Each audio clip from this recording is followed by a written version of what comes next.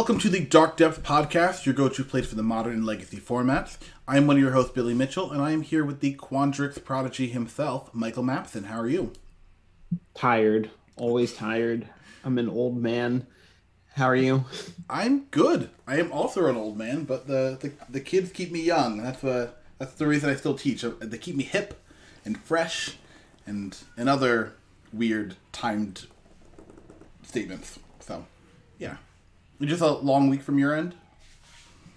No, I just only got like four or 5 hours of sleep today, but I was woken up at least once an hour. Ugh. By the dogs, I'm guessing? Trash day, people playing at the park across the street, dogs, whatever. Whatever felt like bothering me that time. Jeez.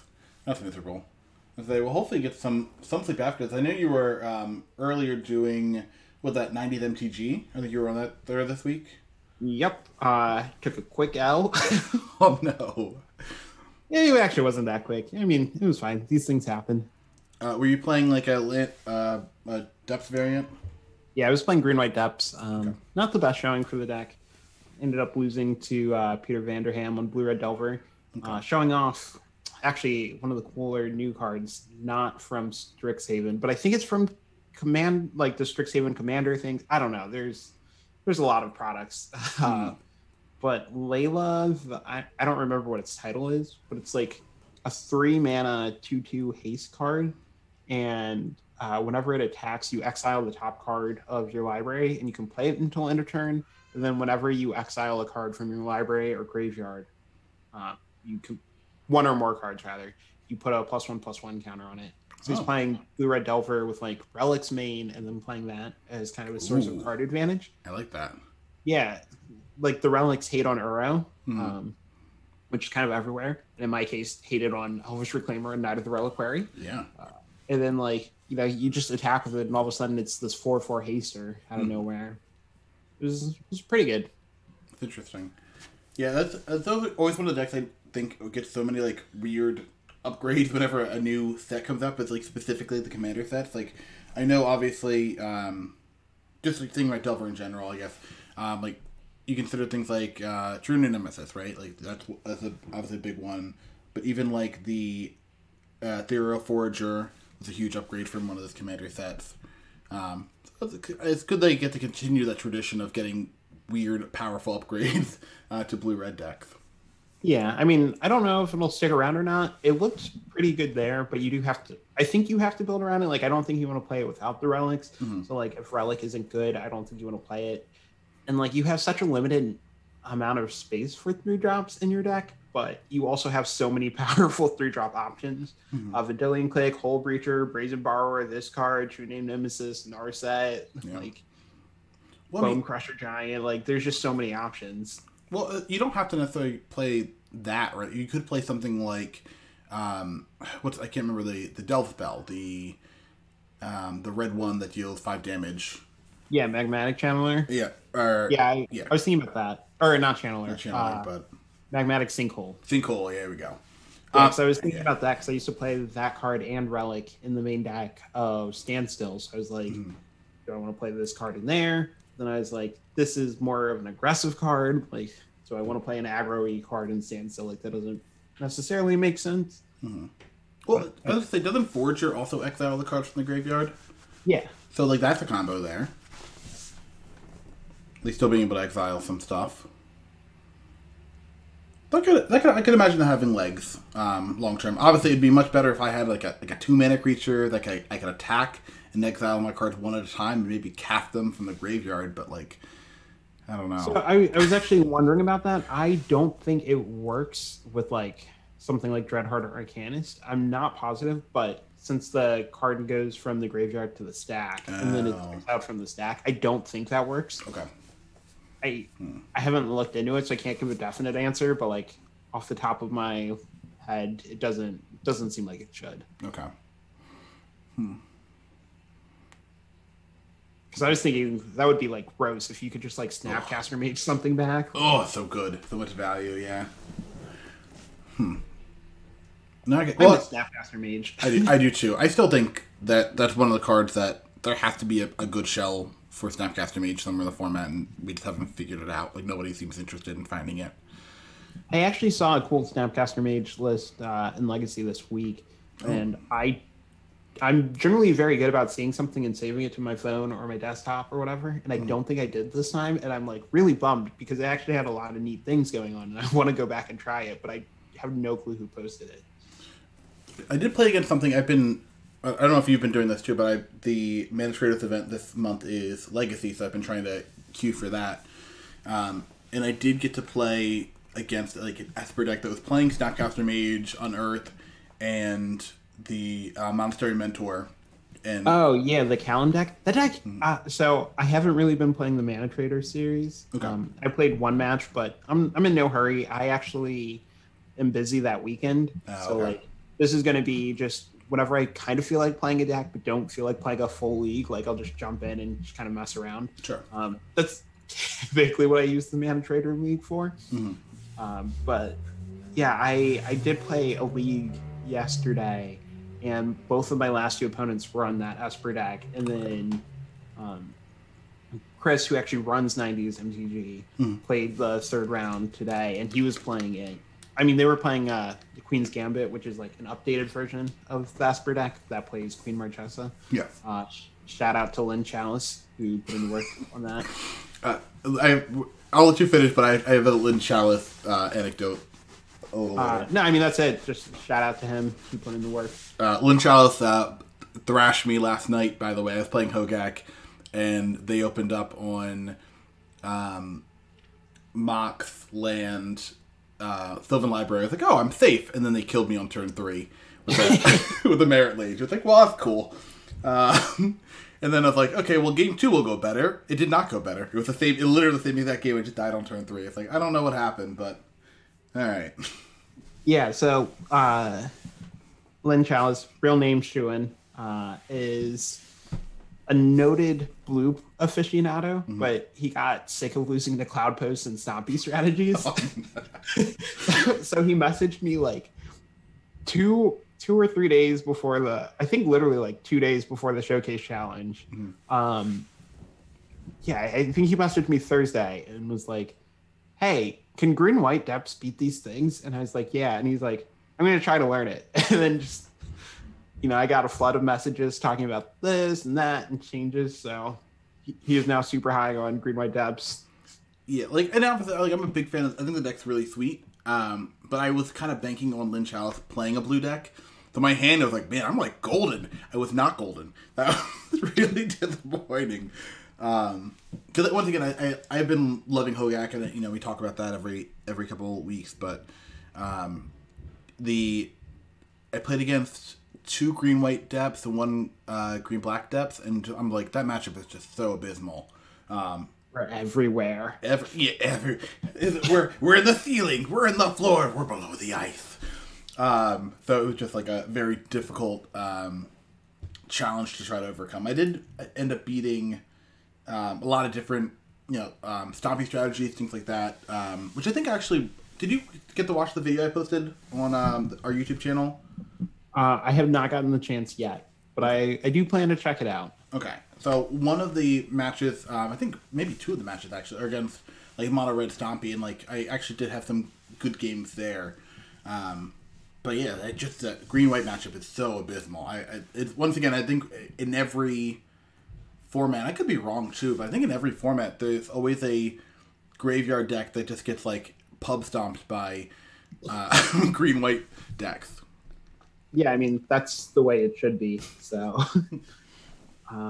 Also, I just want to throw out there, you mentioned Stompy. The card we were talking about earlier, Layla, would possibly be a good addition to that deck. Just kind of a source of card advantage. You could very easily play it on like turn 1 or 2 off of like, Ancient Tomb Chromox. Yeah. They already have some very good threats. So like, I don't know if it actually replaces them, but like that deck, I think sometimes it does this thing where it goes kind of all in on 1 or 2 threats and then it gets killed and then you just don't have anything. So it's nice having something that leaves stuff behind. And I know the Goblins leave stuff behind, but like then your opponent just plays like a Plague Engineer and it all crumbles. I was gonna say, so with this card, do you get a counter every time you exile a card? Yeah. So like does me plussing Chandra give me a counter? I don't know. It's not. It's specifically from graveyard or actually graveyard or library. So yeah, you plussing Chandra would give you a card. Okay. That's actually sick. That's pretty good. Yeah. Okay. So maybe that's something then. I know we have a lot of listeners, a lot of friends that play Red Stompy deck, so maybe that's something to check out once that comes out. That's available. I know they did mention that they were going to have some kind of production delays with some of the cards, which hopefully won't be a big issue long term. I know they had some issues with some previous sets too. See, I hadn't heard about that. I wonder how much of that is Corona, and I wonder how much of that is them just trying to fix the foils, actually. Yeah. Somebody posted, they got their hands on their Strixhaven stuff, and they set all their foils aside and left them in a pile for like a couple days, and they came back and like none of it was warped. Oh, wow. So it does seem like they have upped the quality. So I don't know if that has anything to do with the production delay. But yeah, like I know the Secret Layers got delayed a bit too. Mm-hmm. Which I'm happy with. Like, I think trying to sell a product, especially something like the Secret Layers, like you're putting so much money into it already, and you are getting it initially for like a good cause. A lot of them, like I know they've done, like the Black is Magic, for example, is helping Girls Through Code, right? Like I think that's really cool. And you don't want to leave a sour taste in your mouth when people are literally giving you money to donate to a good charity like that. So I'm glad they're taking a little bit of responsibility and slowing the product down if it means we get a better product overall. Yeah, I'm on board with that. But also, like, if you are, I guess, not bothered by the foils, you can definitely get some like really, really choice cards in foil for like $1, $2 more than their non-foil counterparts, which is really crazy right now. Yeah, I actually don't remember if I got a foil or non-foil copy of that Secret Lair. And now I'm curious. I'll be interested to find out when it shows up. Yeah, I got the non-foil. I don't know. My whole thing is I'm just planning to frame it anyways. So yeah. I wonder, like, I'm sure I thought about which I thought would be better looking, but I'm not sure what I thought at the time. Probably actually the foils, but I have a feeling that's not what I did. I would assume the foil, but I mean, I can imagine the non-foil too, especially if you're, depending on how you're mad at, like, if you're going to put it behind, like, museum glass anyways, you're going to lose some of the foiling because of, or some of the shine off the foil because of the glass, so maybe, like, just getting the non-foil is a fine call. I think it's a preference anyways. Yeah, I mean, we'll see. I don't know. I just wanted to show up. Hopefully it looks nice. The dream is eventually... this is like a couple years away I'm talking, but like I don't have a finished basement right now. Eventually we're going to finish the basement, and then like behind me I want to have I just have a couple of Magic pieces, so like I just want to hang them up on the wall, and that's going to be one of them. My goal. I think it'd be cool. Like, I think that's a cool thing. I still have my All Hallows Eve that it's just a print that's signed by Christopher Rush that I want to hang up somewhere. It's supposed to go in this room. I'm not sure where though, but I'm pretty sure I won't be able to have it in the background while streaming because I think you know this. The listeners probably don't know this. I'm in our guest room, and behind me is the guest bed, so I can't have the picture like over the bed. That seems weird. I would rather have it in front of me so I could see it, I guess. But we'll figure that out eventually. You could have it. Yeah, for me, I have a couple years ago. I don't even know how many years ago it was, but SCG was running states, and for each state they printed like a giant oversized card that was made like just for that weekend, and they printed. Well, I guess they printed 2 for each state that was having it, because they printed 1 for Modern and 1 for Standard. And I wasn't even playing in the event; I was judging, but we gave it away as a door prize, and the player who won it was like, "I don't know what to do with this," and I was like, "I don't know." Like, you can hang it up, and he was like, well, I have a small apartment, I don't have room for it. I was like, give it to somebody who's made like a difference in your Magic playing career. Like, give it to like a mentor, or like your favorite judge who you're thankful for, or like anyone. And he was like, okay. And then he handed it to me. He was like, really you're nice. Running all the events around here, so here you go. I was like, cool. That's really nice. Oh man. Yeah, I'm hoping. Yeah, I mean, I think having a cool like designated a space to like play Magic, especially since we're playing so much Magic online. Like I don't think if this was like 2 years ago, I would care as much. But the last year I've been playing 98% of my Magic in front of a computer.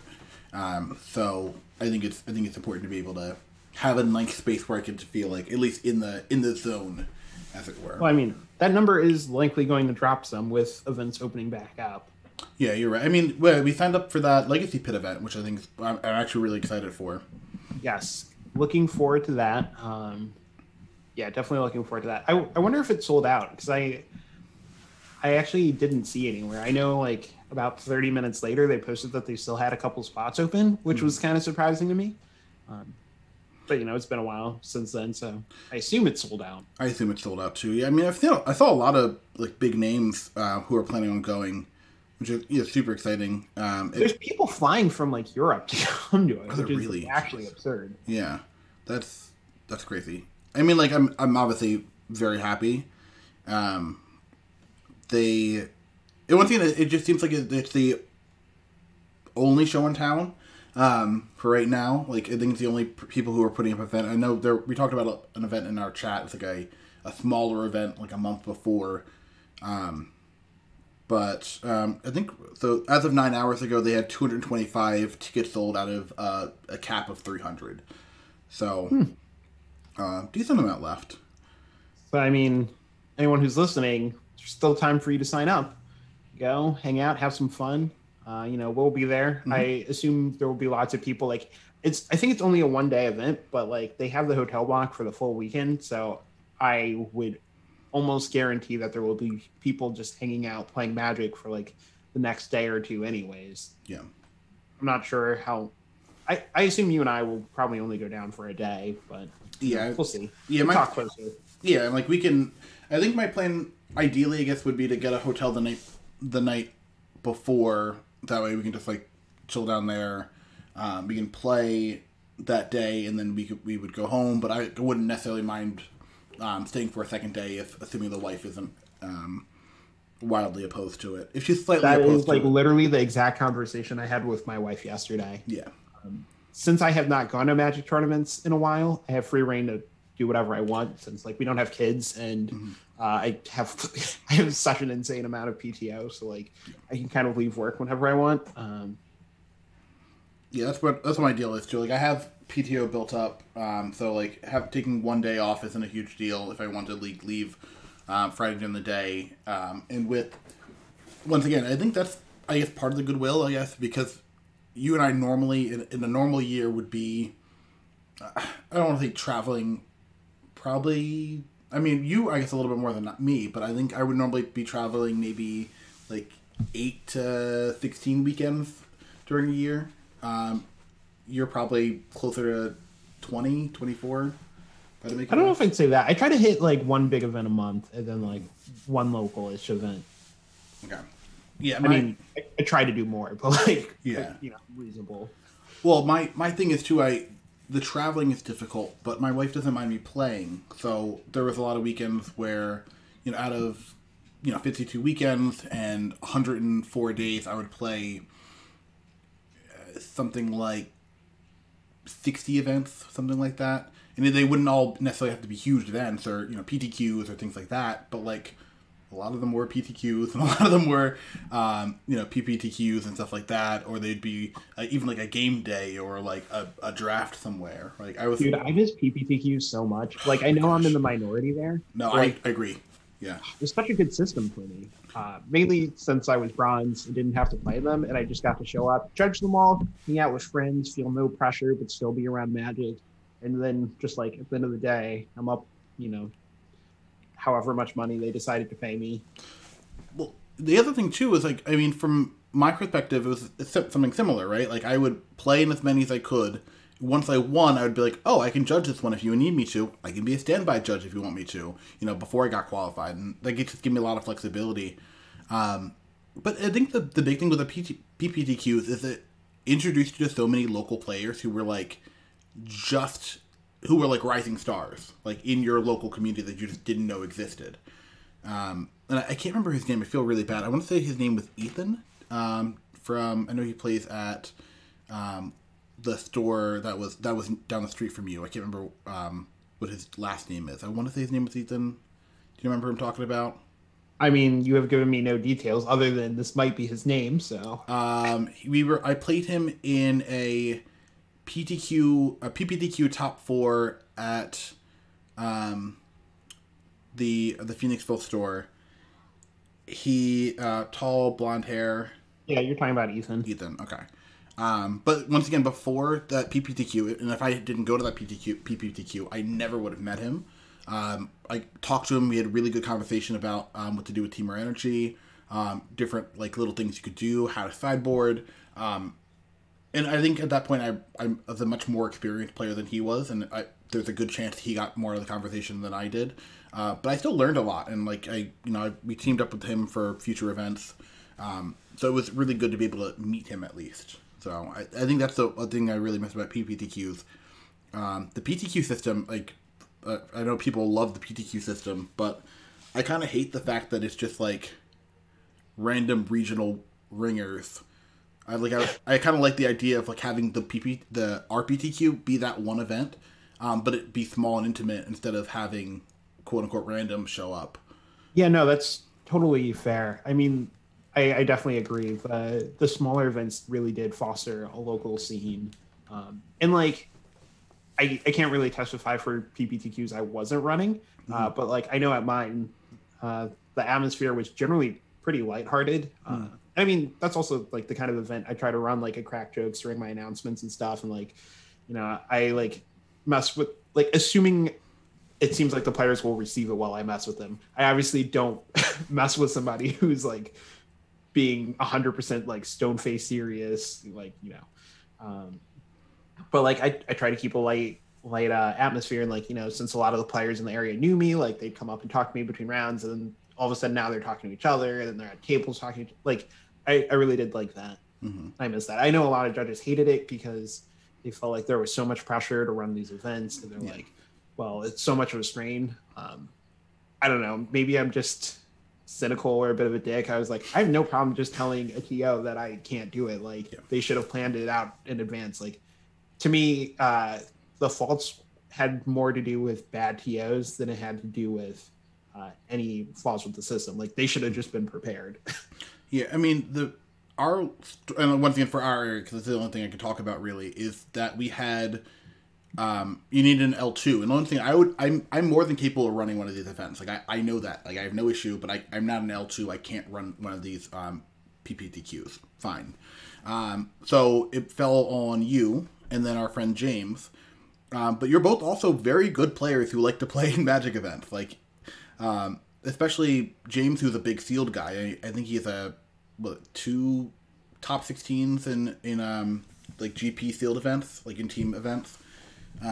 Like if there's a sealed event, he wants to be playing in it, not judging it. And because we only had essentially you two, I know we have other judges in the area, and if we bleed over to New Jersey, we have a lot more. If we think about, we do have Nicola de Pathwell, who could theoretically judge a PPTQ if he wants to, but he also judges Pro Tours, so maybe not the person you want judging a local PPTQ. That's more of a reason you want him. I mean, for sure, for the legitimacy. I mean, like this is a real event. It's a time draft. We're doing it. He judged PPTQs in the area sometimes. Yeah, but like that was kind of a favor to people. It was not like that was what he wanted to do. He was just like, "You guys are shorthanded. I got it." He's like, if you guys don't know Nicola, I think I've talked about a story with him before. Nicola is definitely one of those guys that you could imagine, like, yeah, it's time to call me in, and he would like have a cigarette out of nowhere and like throw it on the ground and it would spark, and he would like squish it out with his boot and then walk into a magic hall. Like he doesn't smoke cigarettes, just to put that squash that, but that's the kind of guy he is, where he's like, I'm gonna do this and it needs to get done. And he's really good. Like I think he's one of the best Magic judges that I've had the privilege of working with consistently. So quick Nicola story. I might have told this one when you told yours, but it's very short and I think it's very good. So any new listeners can hear it. We're judging at Eternal Weekend, and somebody like comes up to him. There's like an appeal or something, and Nicola's given his ruling, and somebody points out in the rules, like, this is like what the rules say, like this is what the document says. Yeah. And Nicola just goes, the document's wrong. That's not what they meant. And they're like, how can you say that? It's the document. And he's like, whatever, go with like, the ruling you want, but it's not correct. So, you know, they stick with this other person's ruling. Nick's like, or Nicola, sorry, is like, I'm gonna message them about this. And then like a week later, they updated the policy. Yeah, like this guy not only has pool, but like he's one of the most knowledgeable judges. He is constantly, he's in the, like in the room where it happened, to quote Hamilton. I've been rewatching Hamilton this week. But he's constantly in the room where it happened. So like if anything happens in the judge program, he's usually aware of it. And more than likely he had something to say about it. So, and one of my favorite things about him too is he's not afraid to like make his opinion known. Yeah. And I know like some stores who won't have him for events anymore because he's rubbed them the wrong way, but like he was standing up for the right thing. Yep.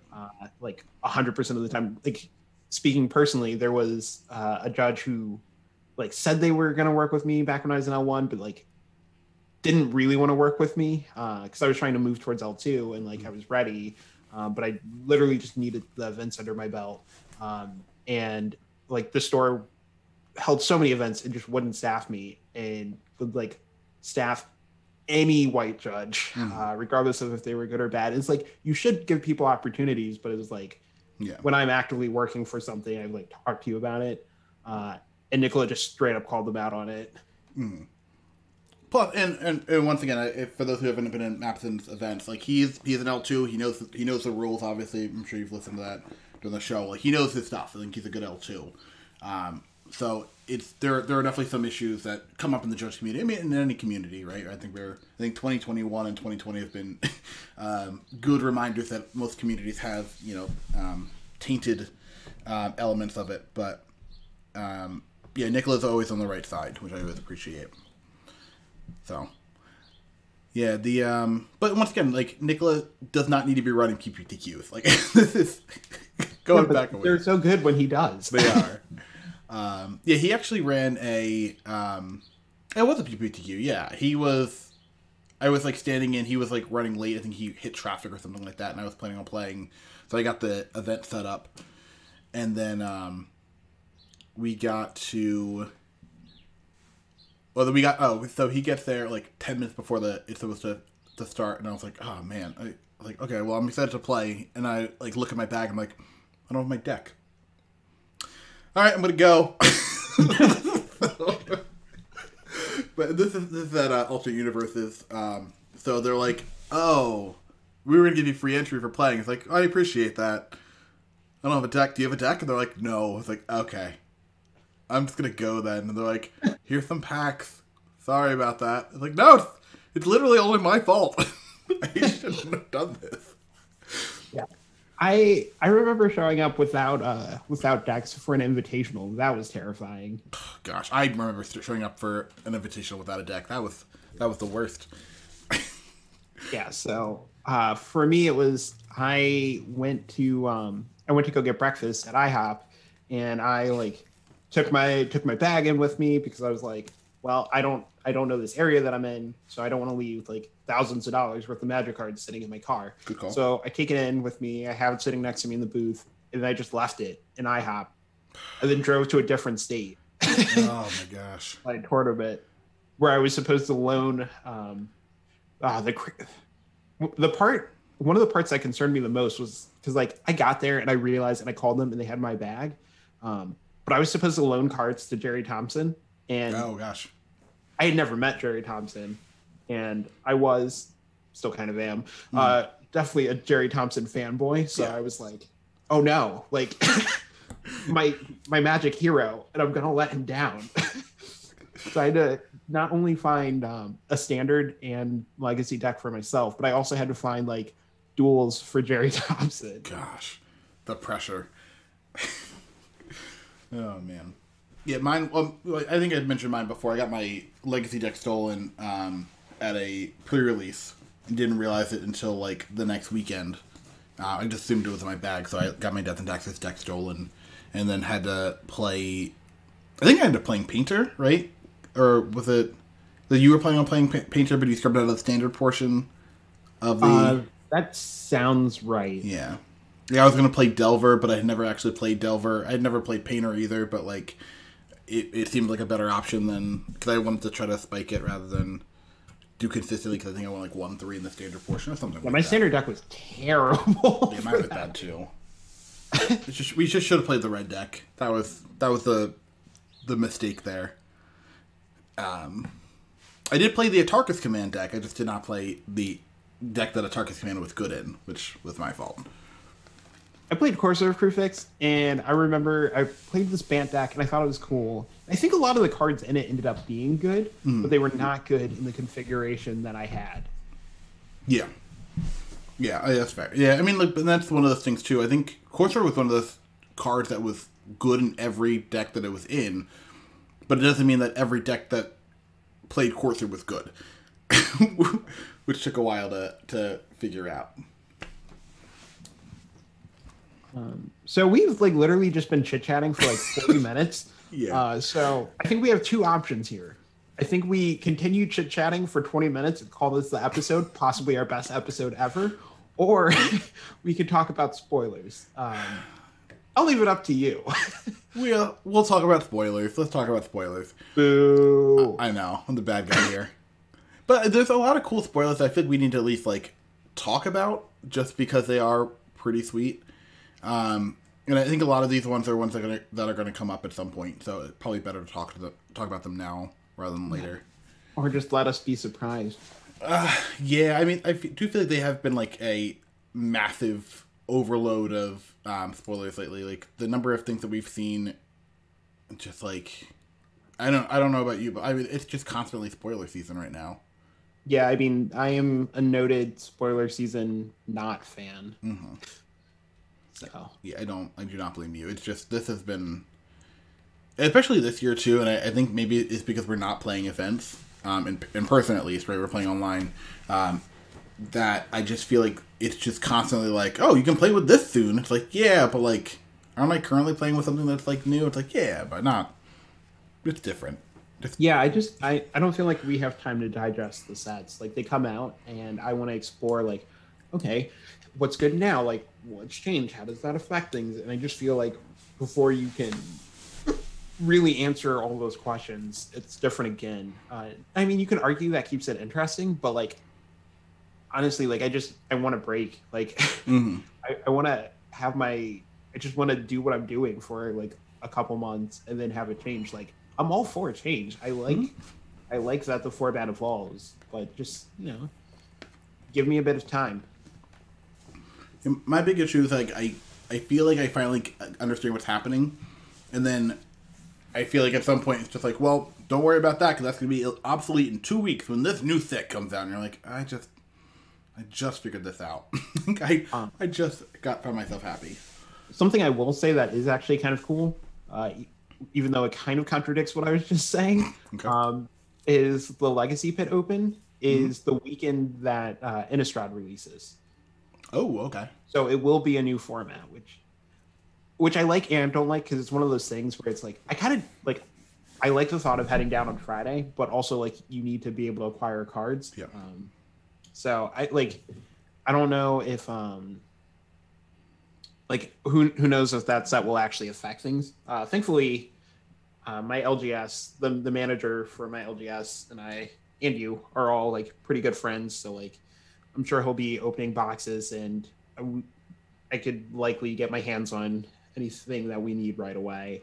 And I can bike there, so I can always pick them up, or he would bring them. But it's just like, it stinks that like we have to plan for that. Yeah. But it also is cool that it'll be like, no one knows what's going to happen and there's going to be coverage for it. So it'll be nice being at like the first event with the set. Yeah, that was the one event, the event that I had my deck stolen at, or before rather. We were opening Fate Reforged, and literally it was Thursday night, open Fate Reforged, wait around until midnight so I could buy product. It's like, yeah, like that's very frustrating, and like I honestly believe if I wasn't opening the product that I was going to then immediately buy, I wouldn't have had card for the event. Like I just think it was 'cause I believe Ugin sold out at that event anyway, so it's not like I could have just picked them up from a dealer or something like that, or from the Star City booth. So yeah. You can also, I think, pre-order some of the cards with Moose Loot, who's going to be running the event, and they get a ton of product. So presumably they will have everything, but like, it's not a precise science. No, if there ends up being something busted, like if everybody's like, well, I mean, obviously it wouldn't be everybody, but like, even if 25 players order a playset of a rare, like they're going to run out probably. Yeah, 15 people buy a mythic. A playset of a mythic. Now that's unobtainable. So yeah. All right, let's actually do this. We can do this. I believe in us. Yeah. All right. So quick behind the scenes. We had said this was going to be a shorter episode. We spent 5 minutes talking about other things. Yeah. But like, once again, I do think we haven't. I think I don't know if this is true or not, but I feel like a lot of our episodes have been like, 5-10 minutes of banter, and then we get into the nitty gritty. Like, I think it's actually good to see some of this stuff that's obviously important to us, and I think important like community aspects. So I'm okay with it. I mean, as long as the viewers are okay with it. Yeah, I mean, well, listeners, yeah. I'm the only. Well, I guess you and I are the only viewers, and everyone else is listeners. They have to be good with it because this is what we gave them. So true. Plus, by the time they get to this part, they've already listened to us talk for 30 minutes. So like, they're already pot committed at this point. Okay. Do you want to get started with the card? Do you want me to start with the card? Don't care. Either way, let's do this. All right, let's talk about one of the cards I think that came out pretty early in people, talking about hype new cards. Talk about Witherbloom Apprentice. So Witherbloom Apprentice was a black and a green for a 2/2 human druid with Magecraft. Whenever you cast or copy an instant or sorcery spell, each opponent loses 1 life and you gain 1 life. So the big, I guess, precedent to this, we'll start, I guess, historically, is that Liliana, or I guess, Professor Onyx, who is a Liliana Planeswalker, was previewed, and it has the Magecraft of whenever you cast an instant or sorcery spell, cast or copy an instant or sorcery spell, each opponent loses 2 life and you gain 2 life, which is really sweet, especially when you combine it with something that allows you to cast as many copies as you want, such as Chain of Smog. Obviously, Liliana is a 6-mana Planeswalker. Planeswalkers are actually pretty durable, I think, all things considered, in Legacy. But 6 mana is not exactly where you want to be when you're trying to cast that card. So they were, that kind of sparked the discussion. Well, if they have Magecraft, if you have it at a lower cost, maybe there's another variant of this deck that we could build, but maybe Liliana's as good as they get. But instead, they gave us Witherbloom Apprentice, which for 2 mana, combining that with Chain of Smog is actually quite doable, I think. 4 mana total, doesn't even need to be on 1 turn. Does this seem like an option for you, Maxim? So I've seen people talk about this. I actually saw Peter Vanderham played with this on 90s MTG. I don't think the combo is particularly strong. One of the issues that a lot of people have noticed is with Chain of Smog, you have this infinite combo, but you are discarding your hand. Mm-hmm. So your opponent can kind of wait until you don't have a hand and then interact with it. Mm-hmm. So that's not great because you have nothing and, they have stuff. But that being said, I mean, the card is actually just like powerful on its own. Yeah. Like there was plenty of times you just put it into play and like cast a couple ponders, like cast some brainstorms, a force of will here and there. It just did a lot of extra damage. So like, I don't know that it'll see much play, but I do think it'll pop up from time to time. And like, if you're playing with like Thoughtseizes and Veil of Summers, like it's possible you could protect it before you go off. Mm-hmm. So I think this is the kind of thing that like it'll pop up every now and again, but like it's not going to be anything you expect to see a lot. Like it's not going to be I don't even know that it's going to be like tier 2 necessarily, but it's going to be something you're going to see it every once in a while. I think and be like, oh, like good for that deck showing up again. Yeah. Like oops all spells before we got the double face cards. Yeah, exactly. I think it is a deck that appeals to a certain demographic, right? Like it is a combo deck that doesn't play blue necessarily, which I think is pretty sweet. You can get this out on turn 1 if you have some combination of Dark Ritual, Lotus Petal, Mox Diamond. Like it is very possible to get this out on turn 1, which I think is really sweet. I think the deck could be improved upon. And once again, I don't know the exact version that Vanderham was playing, but I do think playing something like this along with obviously having access to Abrupt Decay and Assassin Trophy is good removal on your side, but I do think having access to something like Defense Grid would make this deck a little bit more reliable. And since you're not necessarily planning on playing on instant speed, you're just trying to combo them out, having something like that proactively might be good. If you're playing Defense Grid, that kind of opens the door for you having more artifact mana, so you could play something like Mox Opal. You could play something like Witchclaw Talisman, and now you have a more reliable way to get your combo, a little bit of protection, and a little bit of acceleration. So that's the kind of shell I've been playing around with includes Defense Grid, Witchclaw Talisman, and Mox Opal, and I think it looks pretty good. And once again, this is not quite my wheelhouse, so I could be a little off, but I think the deck seems like it has some potential there. So the thing you have to ask yourself with something like this is, what is this deck doing better than other combo decks? Because, it is this 2-card combo. The cards aren't particularly strong on their own. Like, it still loses to Force of Will just as much as any other combo deck. Like, you're talking about protecting it with Defense Grid, but, like, if you want to play a Defense Grid deck, like, are you not better off playing Tess? And, I mean, like, I know that they died a different hate, but, like, Lightning Bolt, which is something that's much more common, is actually going to do something against this deck, whereas, like, it's typically not going to do anything in Test, Yeah, that's a good point. So, I mean, yeah, very possible you're right that in a fair deck, maybe like a Bug Delver type of deck, it actually has a better home where you can combine it with something like Ponder. Maybe you want to go play something like Painful Truth. And actually, I think Painful Truth seems really sweet, where you get to cast it for 3 mana, you drain them for 1, and then, you lose 3 and draw 3, and suddenly it's, -1 for your opponent, -2 for you, but also up 3 cards. That seems like a pretty good exchange. I'm going to point out you always think Painful Truth seems sweet. I love that card. It should see more play. And it obviously it sees play in like Grixis Delver sideboards, but like it should just see more play. The card's so sweet. Man. Maybe we'll just play that in Modern. Just like some green, black, I don't know what the third color would be, but some weird value deck with a Bloom Apprentice. I don't know if you were with Witherbloom. I thought you were going to say with Painful Truth. Oh yeah, well, Painful Truth also. That's the star of the show. I was going to say I used to play Painful Truth in Legacy for a bit. I don't know if you remember that when I was playing Dash Shadow before it blew up. Yeah.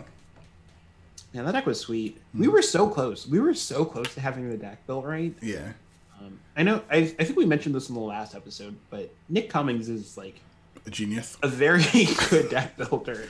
I don't know if he listens or not, but I got that list from him, and like we put some work in it, and we were like, I think we were like within 10 cards of having like Grixis Shadow cracked.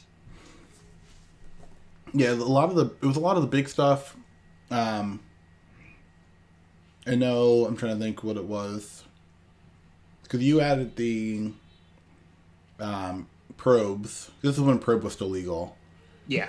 So you added probes, and you added stubs, right? The stubborn denials. I think so. Yeah. Yeah. But I think we missed on the baubles. I think. Yeah, I don't remember having bauble. Yeah. Definitely had Painful Truth, which we didn't need. I don't think we had TBR either, but I could be wrong. I don't think we did, no. We had it slightly more as a control deck that just had like this huge Haymaker finish. Yeah. And I remember people at our LGS like were laughing at me. They're like, why would you play a control deck that goes so low on life? And I was like, I don't know, it just murders people. Like, I don't know what to tell you. Like I'll stop when I, stop winning. Like, Yeah, oh my gosh, that deck's so good. Okay, so next card. Should we talk about the cycle? The commands? Yeah, sure. I like the commands. So, I mean, the commands have been out for a while. People likely know about them. If you're like me and avoid spoilers, you might not have really thought about them. But each of the colleges get one. So we can kind of ignore the Boros one because it's not good. We can kind of ignore the Orzhov one, or I guess we should call them by their new names. Yeah. But I don't actually remember what the Boros one is called. Lorehold. Or Lorehold. It's literally on it. Yeah. So we can ignore Lorehold command and Silverquill command, but I do want to talk about the other three. Sure. So Prismari command. It's 1 red-blue instant. Choose 2. 2 damage to any target. Target player draws 2 cards, then discards 2 cards. Target player creates a treasure token and or destroy target artifact. So like this card seems pretty good to me. I think when it first came out, people were definitely overrating it, but I can see this card seeing some play. Like it's versatile, it does a lot. Something like draw 2, discard 2 is actually pretty strong as a means of filtering. Like we've seen that on Izzet Charm, which has seen play on and off in Modern, and people have laughed at that card a lot, but like it's never been bad. It just isn't always great. Like there's often better tools. Yeah. 2 damage to any target's pretty good. And like if you only need 1 mode, then you can kind of get like a rebate with your treasure token. Like artifact destruction, I feel like isn't super relevant in Modern. No. It's more relevant in Legacy, but like when you want it, you want it. Mm-hmm. I just think it's a nice versatile card. I don't know how you feel about it. Oh, the same boat. I think it's definitely a better player in Modern. Being able to blow up something like a GT in Legacy is actually very nice. But I mean, just being able to, be able to destroy a Aether Vial and be able to deal 2 to like a Meddling Mage, I think is fine, right, for 3 mana. I do also like the second ability because it is target player draws 2 and discards 2, so like you can combine it with something like Narset if you need to, and get that draw step, draw 1 more card and then discard. Draw nothing and discard 2, right? If you do it during the draw step, which I think is really cool. The third mode though, where you get a treasure token, it's a weird card because I don't know why you want to have it be target player. Like it just seems like you would want to create a treasure token. Like I don't know why it's a target there. I think that's for just like EDH multiplayer, Two-Headed Giant, all those pre-releases that we're totally going to. Mm-hmm. Yeah, but I do think that one definitely a player in Modern. I think maybe in Legacy it may have a harder time there, but it does kind of remind me of like just it's essentially the blue-red Kolaghan's command in a lot of ways. Yeah. So Quandrix command, aka the new Simic one. Choose 2. Also cost 1 green-blue. Choose 2. Return target creature or planeswalker to its owner's hand. Counter target artifact or enchantment spell. Put 2 +1/+1 counters on target creature, and or target player shuffles up to 3 target cards from their graveyard into their library. I actually think this one is pretty good. I don't really feel like I've seen people talk about this, but I also don't really follow along to what people say about new cards. Well, my thing is that it's definitely the most situational of any of the commands. Like it's, I think being able to counter an artifact or enchantment is really powerful, especially out of a blue-green deck. But also you have to have it at the right time because you have to be able to counter it. It's not like necessarily destroy it. And I do think obviously putting 2 1/1 counters on a creature is really powerful, but at the same time, like it's going to be really powerful as a combat trick, which doesn't line up with when it's powerful as a as a counter spell. So a lot of these ones have just interesting timing, where I think they all have times to be good, but they're at wildly different times, which actually might be good. Maybe I'm thinking about it wrong. Maybe it actually is. I'm going to counter your spell plus my creature's going to get bigger as a bonus, instead of these 2 modes are going to be both really good together. Like once again, just comparing this to like Kolaghan's command, I think because that's kind of the standard in my mind. I think all the modes are reasonable. Where it's like I'm definitely going to deal 2 damage to that, but like what else do I want with my candy? I think maybe that's the way I should be thinking about Quandrix Command. Yeah, I don't know if this card will see play or not. I just think it could be good.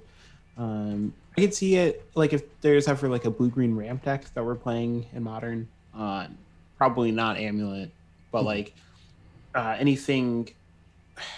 I think you would need to be a more land and creature heavy version. Like, but I could see playing this in something where like, you know, if you have a mana dork, putting counters on your mana dork is like kind of good. It like almost gives you a little bit of a threat, like makes it relevant late game, but like you're just countering something you care about or like bouncing something that's problematic. Like I can also see against like a Heliod deck getting the chance to like counter Heliod, which is the enchantment spell, and then like bouncing a creature, spin around. Like it just seems like it could be good. I don't think this will ever be more than like a 1 or 2 of in anything, but I could see it getting some amount of play. I could also see it seeing 0 play whatsoever. Yeah. But I don't know. And then the third command to talk about, Witherbloom Command, for 1 black and green, a sorcery, which is my least favorite line of text on the card. Choose 2. Target player mills 3 cards, then you return a land card from your graveyard to your hand. Destroy target non-creature, non-land permanent with mana value 2 or less. Target creature gets -3/-1 until end of turn. Target opponent loses 2 life and you gain 2 life. I really, really, really, really, really wish this card was an instant. Yeah. I don't know if it'd be too good as an instant.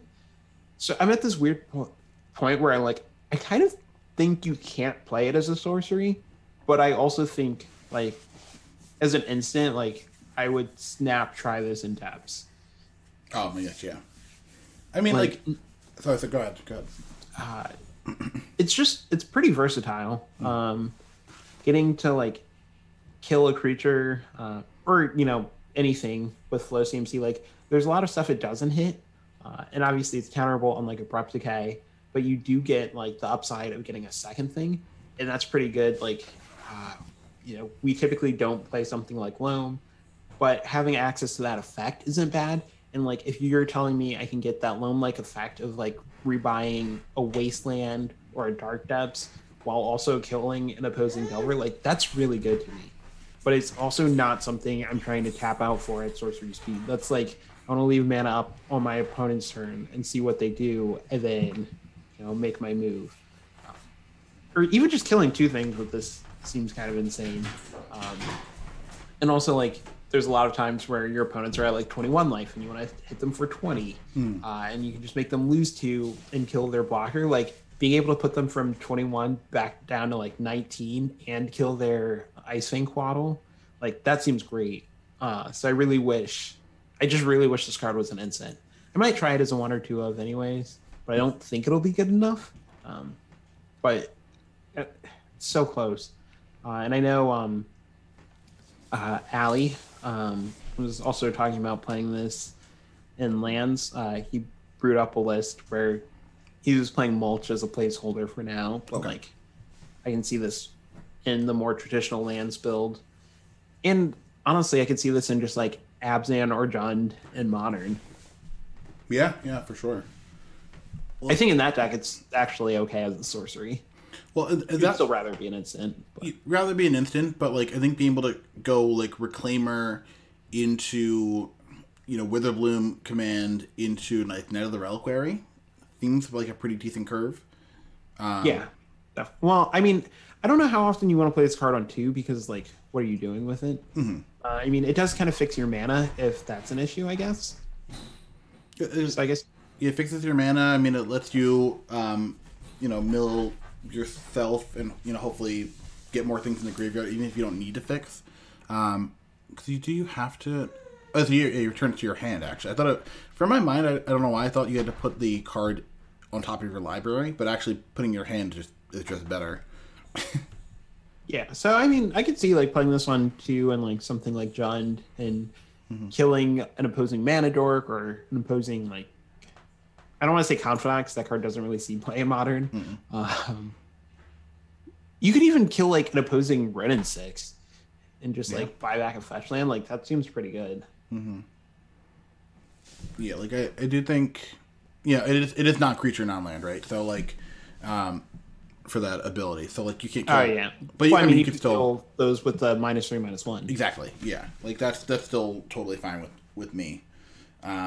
And it does actually kill like Sylvan Library, which is another one that I was kind of considering, like things that are kind of difficult to kill that you might want to in a deck like this. This is a more, I guess that mode is very fair, but being able to kill something that's a huge source of card advantage for your opponent, I think is really nice. Yeah, I think that is definitely a player, something I would expect to be able to see, in some way. How about, and this one I'm a little I guess hopeful on, but Ecological Appreciation. So if you haven't seen this card, it is an X2 in green for sorcery. Search your library and graveyard for up to 4 creature cards with different names that each have mana cost X or less, and reveal them. An opponent chooses 2 of those cards, shuffle the chosen cards into your library, and put the rest onto the battlefield, and then exile Ecological Appreciation. This card seems like it has so many possibilities, but at the same time, like, I don't know if it is good enough. That's what I'm like constantly thrown off on. Like, I think the card could be really busted in a deck, but I also maybe I'm kind of overthinking it too much. We've seen so many variants of this effect. Like, this in a way does remind me of Court of Calling. It does remind me of Finale of Devastation. It does remind me of Collected Company. But it also does obviously have the parallel to Gift Ungiven. Like, that's I think the closest thing that this effect we have is. But even with Gift Ungiven, they go into your hand in the graveyard. These actually put them directly into play. So I'm interested to see, if I were to cast this card for, X equals 3, right? 6 mana total. Like, does that actually let me win the game? Or is that just going to be, just a huge value machine 90% of the time? And am I okay with that? Yeah, I'm not sure where it'll, what decks this will end up in. I also think I definitely think this could see play in Modern. I don't know of a game ending combo off the top of my head, but like, I can think of some pretty devastating piles for even just X equals 3. And like, very easily see this sliding into the Heliod deck as a 1 or 2 of. People have gone up to 5 mana for Archangel of Thune. This is obviously, you would need to go up to 6 mana to make this good, but, that might be worth it. And it might not be, but like, people whiff on Collected Company all the time. Knowing that you're going to get 2 good hits is like pretty sweet. Mm-hmm. Yeah, and like, I'm just trying to, if you have Heliod out, and this is the kind of the thing that changes the calculus, right? If you have Heliod out, you're not gonna willingly give your opponent something like, I guess, Spike Feeder and, I guess really Spike Feeder and anything, right? So like, that's at least one card that you're definitely not getting, but then you have 3 other ones, so like, how well can you make the other 3 cards there that it's okay? So like, maybe that's good. Even something like Elves, realistically, right? Just doing it for like X equals 2 or X equals, maybe it is X equals 3. Like, that could still be worth a lot of power. Maybe that's fine.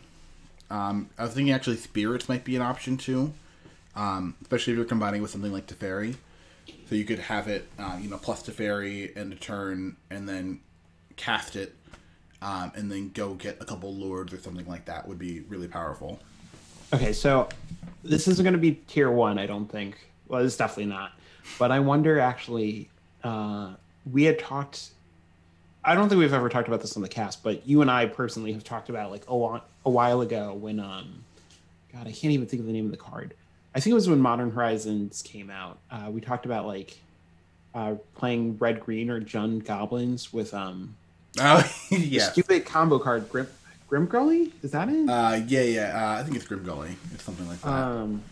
The red green one from not Kaladesh, but from Throne of Eldraine. But playing this for like a total of 7 mana, like 4, like X equals 4. you might be able, like, you could probably always kill in that deck, like if X equals 4, getting some combination of cards, and like you can kind of get up mana in that kind of shell by playing like Skirk Prospector. Yeah, it's Grumgully, the Generous. Yeah, like you could definitely get the mana like that, and I guess if you're talking about in like Modern, because you do have Prospector, you do have enough like haste creatures, and you do have access to something like I can't remember the 4 mana. What's it called? The 4 mana. It's big and historic. That taps and makes goblins. Geez, I'm glad I'm not a historic podcast. I'd be embarrassed. But yeah, there's, I guess in goblins there could be a lot of different things there that might be really good. And actually being able to just get up, just a bunch of value creatures with that would be really solid. Like just getting the 2 mana creature would be super solid. Or just paying 3 and getting lords, like a lot. Like it's definitely no what's that, the stupid Muxus. Muxus, yeah, definitely no Muxus, but like we're not gonna get access to that. That's not happening, so this could be the next best thing. Okay. Let's move on to another card. Yeah. So I'm gonna pick one that I don't have a lot to say about. We can move on from this one pretty quick, but Venerable Warsinger, 1 red-white. It's a Spirit Cleric.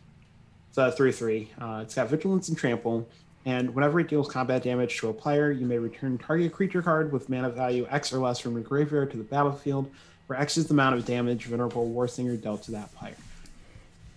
First, the cards in the set have way too much text. Oh my gosh, yeah. That was a lot. It's like a dissertation. More to the point, this could see play in Modern. It's definitely not going to see play in Legacy. I don't want to say definitely, because stranger things have happened. But every now and again, Winota pops up in the Modern 5.0s. People have played like this red-white kind of Death and Taxes-y build with Winota. It's typically a Yorion deck. But I could see this sliding into that kind of shell. And, that's not something we see a lot of, but it is something that sees play. So I always think it's kind of interesting to note cards that slide into these like strategies that are like kind of there, but just not quite. Because any upgrade, you never know when it will be the one that pushes it over. And I'm not saying that this will be it, but just, I think it's something to keep an eye on. I do think this card is actually really interesting too, because it is a Spirit Cleric. So I wonder if you combine it with other spirits, like you combining it with something like Skyclave Apparition would be pretty solid. Also combining it with Remorseful Cleric. That's not the one I'm thinking about though. The 2/1 flyer that when you sacrifice it makes your creatures indestructible. Selfless Spirit. Selfless Spirit. Like I think that's actually a really kind of stupid combo, right? You're attacking in, your opponent really can't get a profitable block there because your creatures are indestructible anyways. You get to attack in, you sack it because you need to, and then you are able to buy it back potentially because, if they don't block properly. Like, I think that could be really good. So maybe there is like an aggressive, like kind of red-white spirits deck. And once again, maybe that's not the best thing you could be doing, but I do think there's enough spirits, not necessarily with flying, right? But enough spirits where maybe this card has an ability in some kind of tribal-based deck. There's a lot of spirits and clerics in this set. Mm-hmm. And like one of the bonuses or I guess features is that there are a lot of things that pump up spirits specifically. So maybe there is some kind of deck there that, just because it's not a headliner, right? Maybe there is a deck here that could be some kind of red-white aggressive deck. Yeah, it's definitely one I'm interested in. What about if I can find the right one? Because I like this card a lot. The Clever Luminancer. That's such a hard... I want to say Luminancer, but like that's not actually the name. It's Lumimancer. Okay, clever Lumimancer. So it is Magecraft. Whenever you cast, so white for a 0/1 human wizard. Whenever you cast or copy an instant or sorcery spell, clever Lumimancer gets +2/+2 until on the turn. So it's in that same camp as like Witherbloom Apprentice. It's a cheap creature that benefits off of you casting instants or sorceries.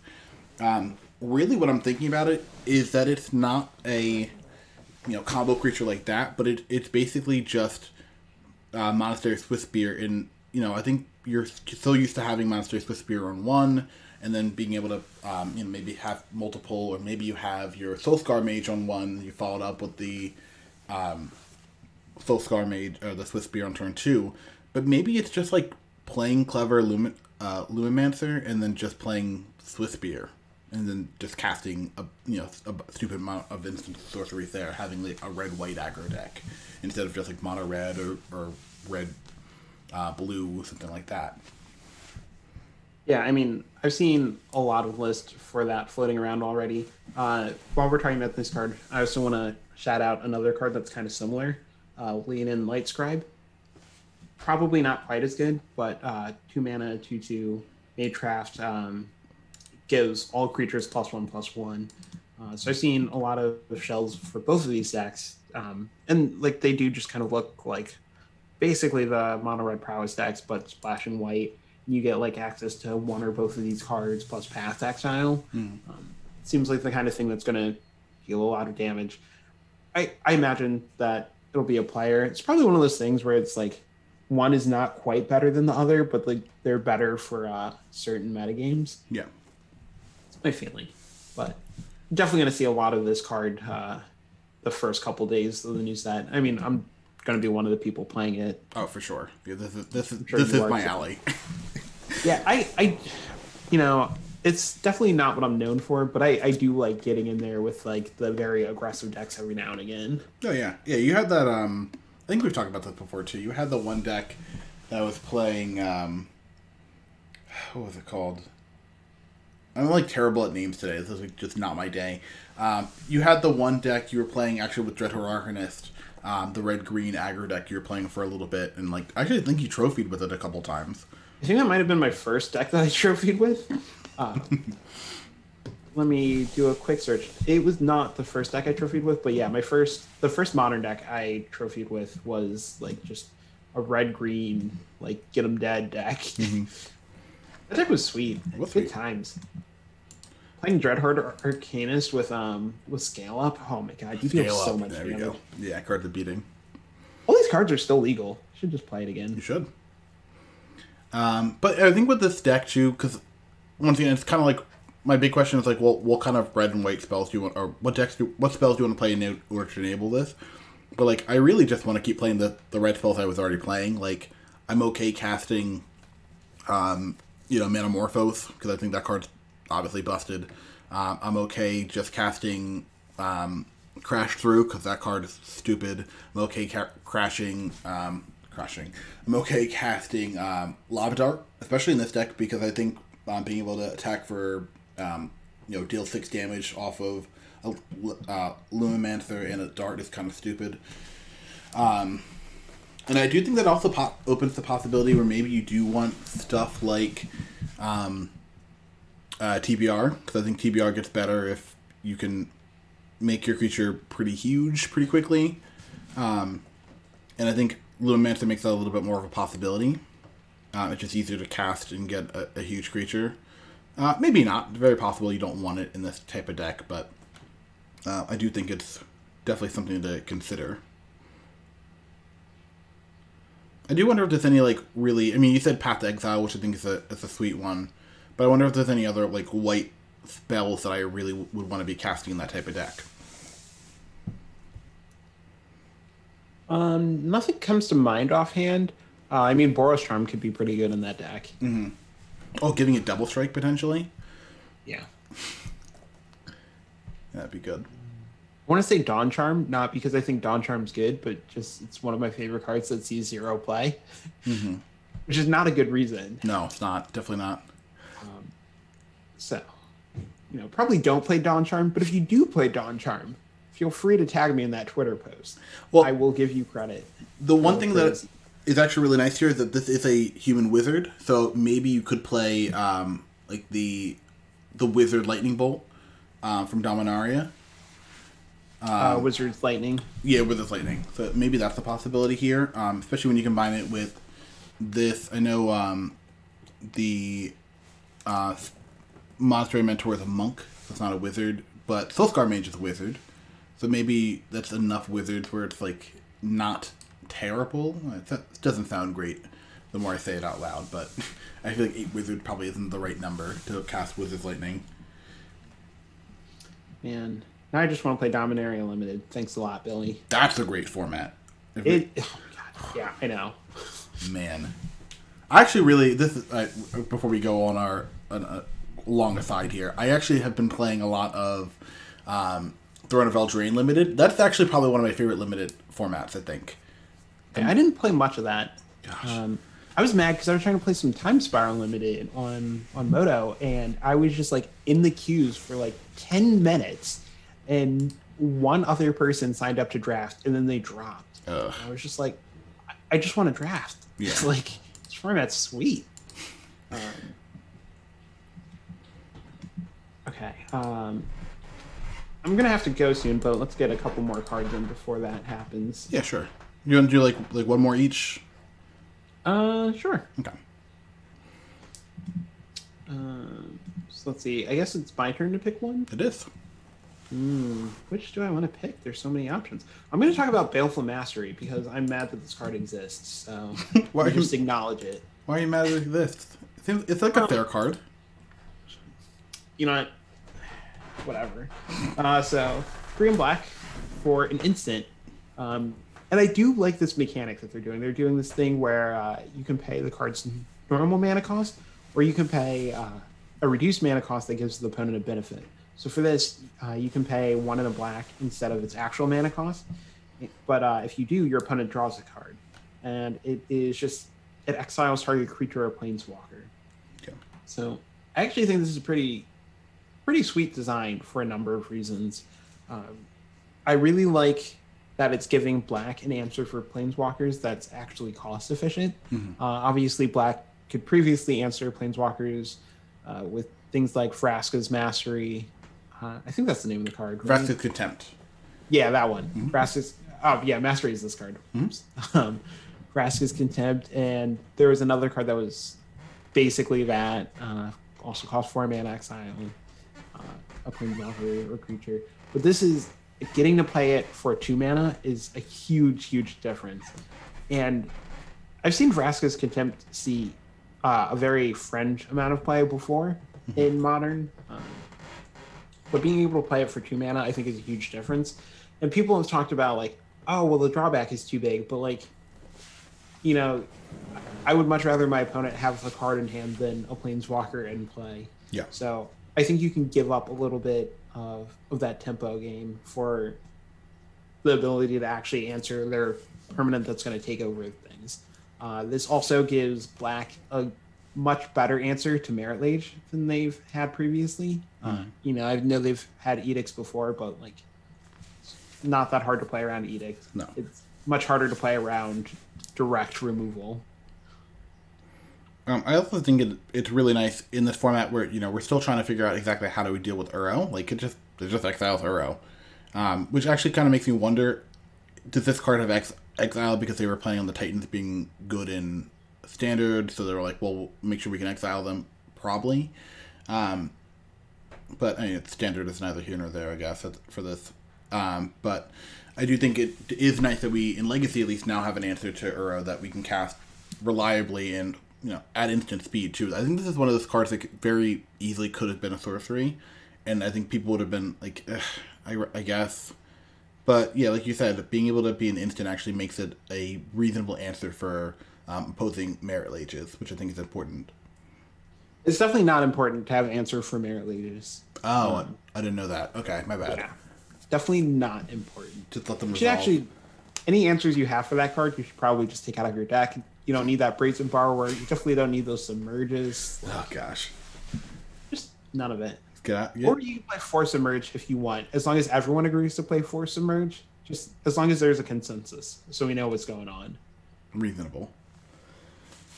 Man. Yeah, so I think this is definitely a really interesting card. I do kind of wonder if people are going to play this along with, I know I think I've mentioned this before, but along with Narset being able to have your opponent draw a card, but not actually be able to draw a card, I think would be really neat. Yeah, I mean, that's pretty reasonable. Like, one kind of does give you a reason to play the other. And the Narset finding this is really good, obviously. Blue, black, and Esper Control are, like, playable strategies in Modern. So. Yeah. And plus, for what it's worth, too, if you're doing that, it does play around Inquisition of Kozilek, which I think is really neat. Also super frustrating. Yeah. I mean, it's not like it's Brazen Borrower and plays around Duress, though, so at least... Yeah, that... Oh, my God. We don't need to talk about how much I hate Brazen Borrower. I'm pretty sure everyone already knows. Yeah, but it's fun. All right. Let me do one last one. And I do think this is actually really interesting just in terms of kind of what it opens the door for. And this is still in the same vein of black having instant speed removal for Planeswalkers. So this is Fracture. So it's a white and a black for an instant. Destroy target artifact, enchantment, or Planeswalker. And there obviously are a lot of 2-mana white instant answers for artifacts and enchantments, right? I think Disenchant is obviously one of the poster childs for that. Poster child. Yeah, for that. But I think being able to them saying, yeah, artifact or enchantment or Planeswalker, I think is really neat because that's being able to exile a Planeswalker just straight up, no questions, no qualms for 2 mana. I think is a really nice thing for a black-white deck to be able to do, especially when we're talking about in Modern or Legacy. Yeah, I mean, this card is huge. It's just so good because, like, before the best answer in these colors was like Council's Judgment for Legacy, and who knows for Modern. So having something that is like 2 versus 3 mana is such a huge difference, and instant speed versus sorcery speed is such a huge difference. I think this card is really going to power up Esper strategies, which you could argue didn't even need that much powering up in Modern or Legacy. No, I think they're reasonable options in both. But like we were talking about this a little earlier, right? I think Snapcaster Mage is a card that does not have as much play as it probably should. I think that card should see more play, and maybe we just haven't found the right deck for it. But this maybe makes that a little bit better, being able to, end of turn Snapcaster, Fracture, your artifact, enchantment, or Planeswalker. Like that's massive. Being end of turn, I'm gonna Fracture your 5 mana Teferi. Like that's a huge tempo swing.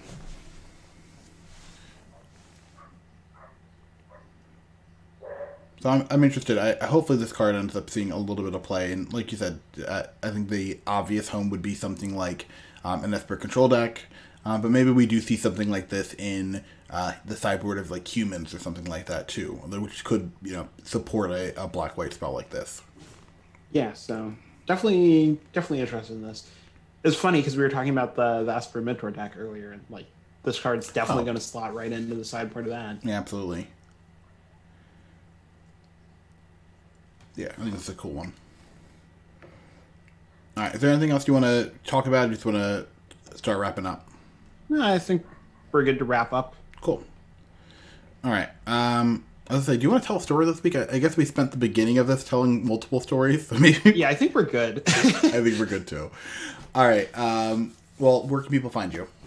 You can find me at Expedition Map on Twitter and at Expedition Map on Twitch. Where can people find you? You can find me on Twitter at BadluckBandit. If you're interested in contacting the show, we are at depth_podcast. And once again, just thank you guys so much for joining the show, listening to us every week, week in and week out. And obviously you guys are enjoying our stories and listening to us talk about Magic, which I think is really cool. And we're happy you guys are during the show. If you do want to email us and tell us about how much you enjoy the show, or about how, what your favorite Strixhaven card is, or what deck you're going to play as soon as it comes out, feel free to email us at depth_podcast podcast. Nope, that's not right. Let's try this again. Nope, that's not. There's no at. This is an email. darkdepthpod@gmail.com, and we will answer your email as quickly as possible. And just tell you whether your deck is good or bad. We give pretty good feedback. So, all right. Also, yep. We never mentioned this, but you should like and subscribe our videos on YouTube. Oh yeah, absolutely. We just put a new one out. Go check it out. I'm past overdue to put one out, so. Yeah, I mean, hopefully you guys seem to be enjoying the videos too, and I definitely need to, I guess, start trying to advertise my videos a little bit more. But yeah, I think yours have been really, really good. I'm just trying to keep up to the quality that you have. Yeah, well, I'm great. I don't know what else to say. I'm working on it. I just got to practice a little more. But all right, I guess I'll see you next week. I'll see you next week. All right, bye.